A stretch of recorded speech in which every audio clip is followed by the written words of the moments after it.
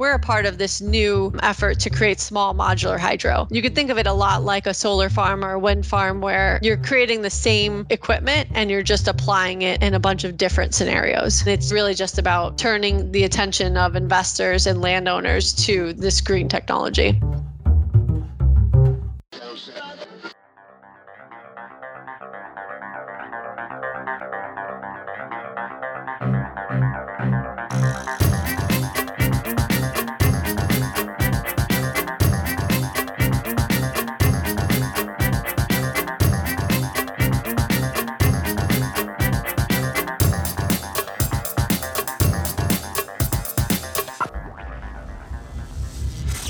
This is EnergyCast, and I'm Jay Downhauer. Today we're talking about small hydropower, the renewable energy resource that could make up a huge share of our energy in the future. My guest today is speaking in her capacity in two roles, as a business owner and as the chair of the Small Hydro Council for the National Hydropower Association. I talk about this issue a lot when it comes to renewables. Renewables is not just wind and solar. In fact, geothermal, renewable natural gas, and hydropower in particular have a much better track record of being available when you need it. In fact, my guest says our existing large hydroelectric fleet are now being called to quickly power up and power down in order to balance out wind and solar's intermittency. As a share of power produced, only wind produces more renewable energy than hydroelectric, by a hair, 9 versus 7% versus 3% for solar. The big difference between these three is that hydroelectric is the one energy source no one wants to build anymore. My guest agrees that dams are a bad word, but she points out that small hydro, typically facilities less than 30 megawatts, are hydro's future. New studies from the Department of Energy are about to show that, like geothermal, small hydro could produce multiples more energy than they do right now. And the best part is none of it has to be dammed up. My guest says that small hydroelectric potential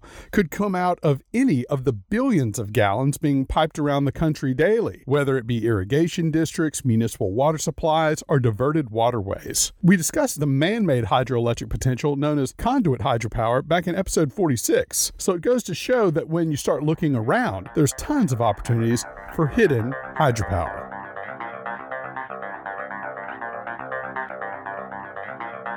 My guest today is Julianne Blandford, General Manager of NewStream, a small hydropower turbine developer based in Connecticut. NewStream has been around since 2014. They specialize in a unique turbine design and have units in the 75 to 250 kilowatt range. Julianne joined the company in 2018. She says the company specializes in maximizing hydropower efficiency. Their turbine designs are able to adjust water flow to dial in the best flow available. In addition to the hardware, this efficiency is gained through a proprietary controller as well. NewStream has also developed a containerized system for setting up hydropower quickly. During the conversation, we also discussed the need to tell the story of hydropower, same as geothermal, and how small hydropower is much different from its bigger brother. I hope you enjoy my conversation with Julianne Blandford.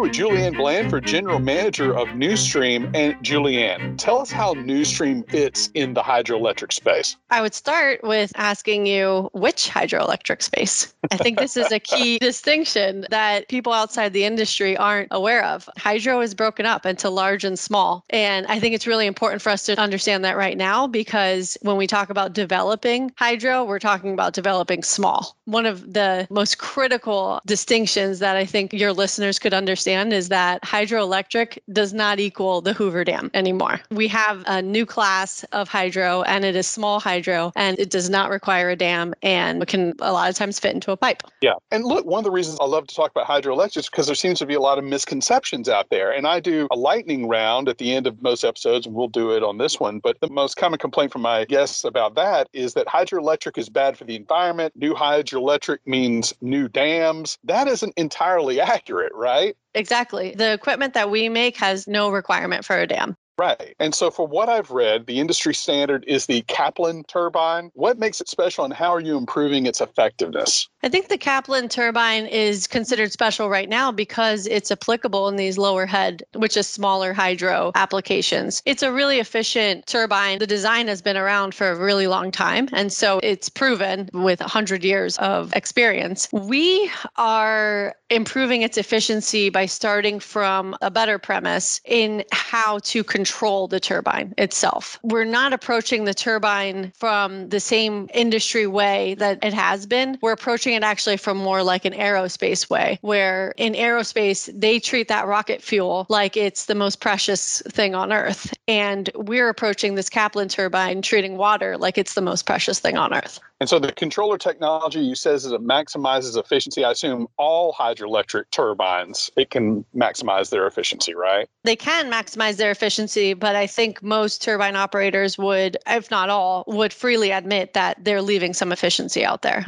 Yeah. And in what ways are these turbines inefficient, and how would you, through a controller, be able to get some of that efficiency back? They're inefficient in that, without getting too technical, they're not putting themselves in the most optimal position to get the most energy out of the water. What we do is we hunt and find the most optimum position for the turbine to be in. Help us out with the position, because I think most people think kind of in a locked position and it just kind of spins along one plane, right? So a turbine, you can think of it as a pipe with two fans in it. You've got a fan up front and a fan in the back. The fan in the front is what's going to direct the water onto the fan in the back. And that fan in the back is what's going to create the energy. What you want to make sure you're doing is for however much water is coming in, you want to make sure that you're directing it onto that second fan blade in the most perfect position to make it spin at the most optimal speed to get the most energy out of the water. Now, if you think of the blades as fixed, then there's nothing to improve. But our blades are not fixed. Both of those fans can be adjusted. And we have developed a turbine that can be adjusted with precision, with very tight adjustments that can be made. By adjusting those blades based on any variable that's going on in the environment, we can adjust to make sure that we're finding the most optimum energy for the water.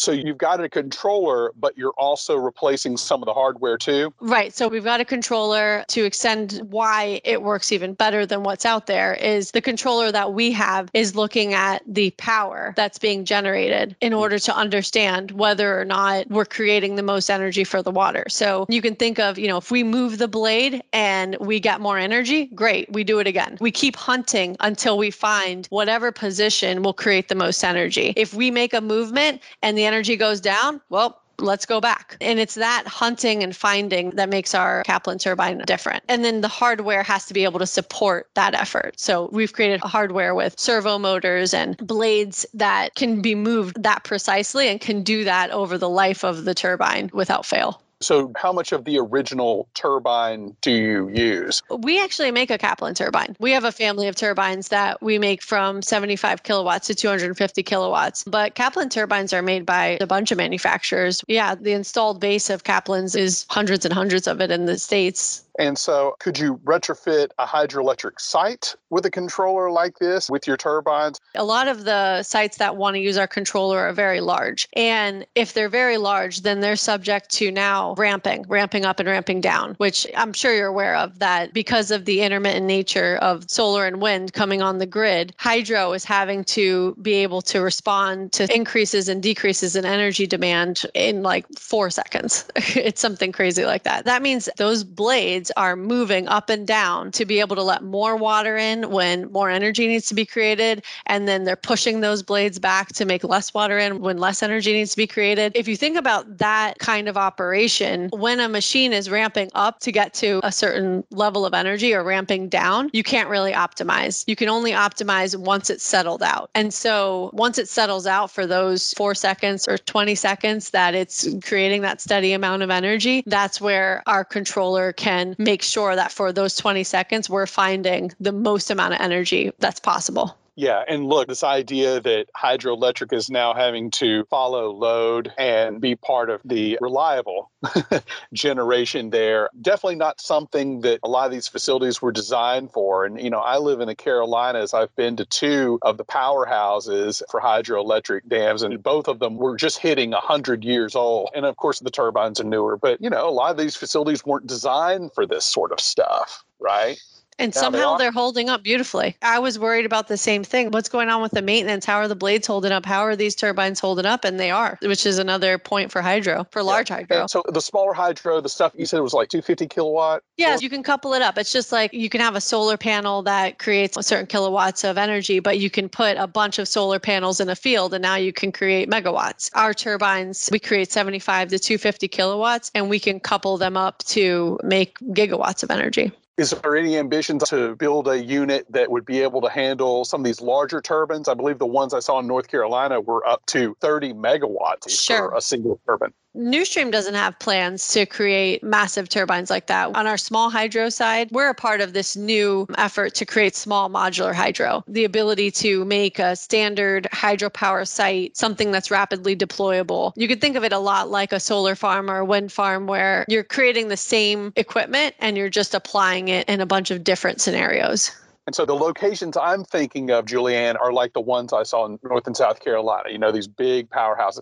Is that where these facilities are going? Are you going into the powerhouses and repowering with many more smaller turbines? Where exactly are you working? That would be beautiful. Sometimes it's difficult to fit back into that space, the physical imprint that's there, and it might not make sense. The new deployment is more so focused around irrigation districts, where out west we've got all this channelized water that's already in a channel. There's drops in place, very amenable to having a hydropower site come in and just borrow that water and put it right back into the canal. You can also look at agriculture, industrial drinking water systems, because again, with small hydro, you're not talking about a dam. You're just talking about anywhere that water is up high and needs to come down low. It can be diverted into a machine to capture that energy, whether that be a canal or a river that wouldn't need to be dammed, or a pipe. There's pipes all over the country moving around billions of gallons of water a day in the agricultural, industrial, municipal settings. All of that is an application for our turbines.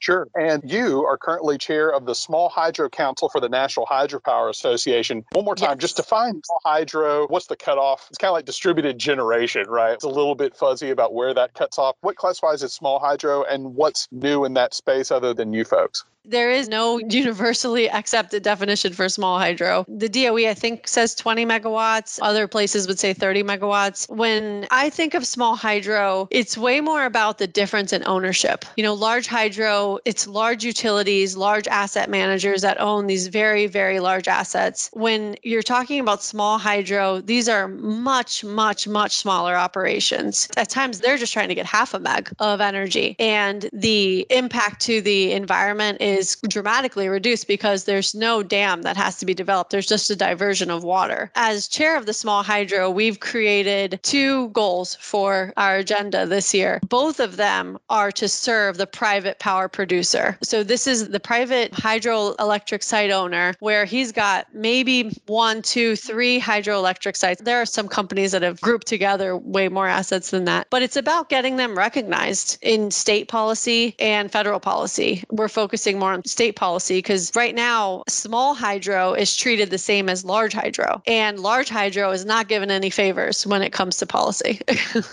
Oh, God. And that's the one thing I was going to ask you about is, why is there such a problem with hydroelectric being very reliable, very renewable, this misconception about the infrastructure not being there, you having to dam up more stuff you don't. Why is this still such a problem to get over these misconceptions? And, what do you think is working in your favor to kind of get that story straight? I think the truth works in our favor, but going back to why is it a problem? I think it's just about the ability to have the conversation, the ability to push the conversation. I've been in this industry for 4 years, and what was explained to me by the people that are already in the industry is that back in the 80s, large hydro was already established, it was already cost effective, it was already offering all of these grid services, right? Black start capability, which is incredibly important to the grid. And there are environmental drawbacks, there really are, to these dams, and no one wants to build a dam again. We have the large hydro in place that we do, and that's really all that we want to do in this this country, even though Canada is still building and other countries are still building. So when large hydro and the dams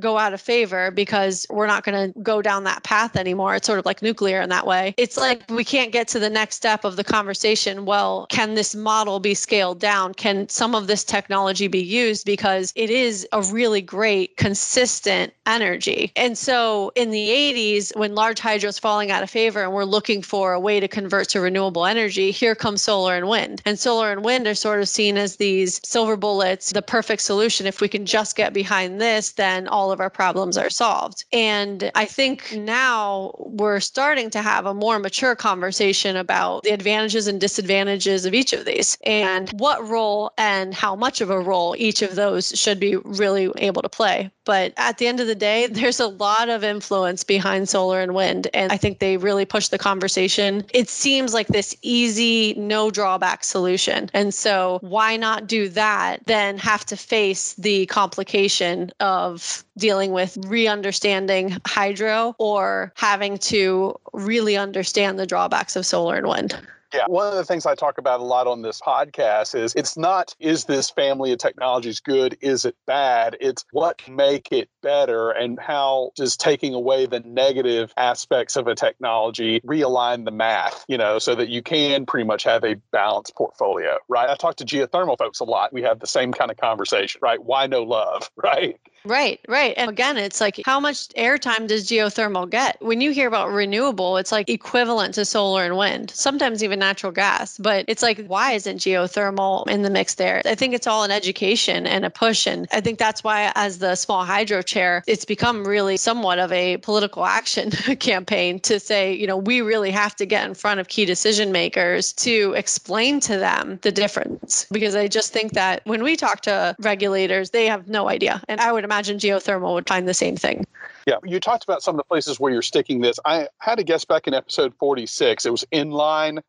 Matt Swindle, Yeah, Matt, who was focused on conduit hydroelectric, essentially capturing energy from municipal water systems. Is that still untapped? And are you working in a space similar to that? That is still untapped. And I know that there's a new study coming out to show how untapped it is between the agricultural, industrial, and municipal settings. It's largely untapped. And really, I think there was a hope that this infrastructure bill, with some of the pipes that have to be redone, that we would be able to add in a program of, hey, instead of just redoing the pipes, why don't we look at them for hydroelectric generation? Yeah, Newstream absolutely fits into that space. Our turbines, we're on the larger side, so large drinking water or wastewater facilities. We need a pipe about 24 inches in diameter, which is pretty large. But in those settings, Newstream's turbines fit. And just to be clear, small hydro, that encompasses conduit. Doesn't matter to you guys whether it's natural or... Correct. Yeah. Because no matter the setting, the water's got to come through a pipe. So whether it's in a pipe in a drinking water facility or in a pipe that we diverted water off of a river, it's a pipe.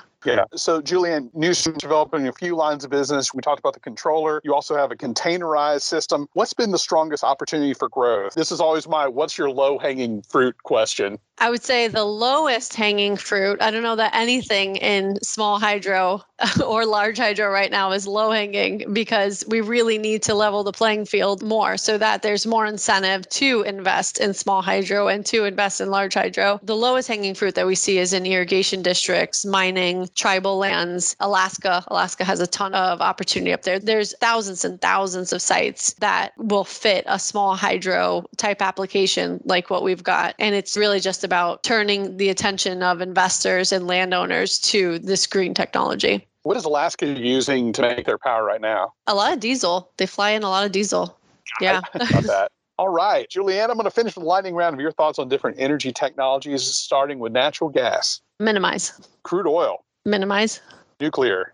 I like the decentralized idea. Coal, if it had carbon capture. Yeah, if it had carbon capture, it's a bit more acceptable, but I think we're still moving away from it. Wind. Oh. Is that a proper lightning round response? Yeah, I think that's the response. Solar. Not convinced it should be a part of the mix. Hydroelectric, you guys. Large hydro, very important energy. Small hydro, most important energy to be developing. Geothermal. Calling all regulators and investors. Energy storage. Let's not import a lot of lithium. Electric vehicles. Great if the source is great. Energy efficiency. Sure, let's do it. Absolutely. And finally, nuclear fusion. Yeah, let's focus on the smaller decentralized ones. I don't think we're going to build any of the bigger ones. All right, Julianne Blandford, Newstream, thank you so much for your time. Yeah, thank you. This is fun.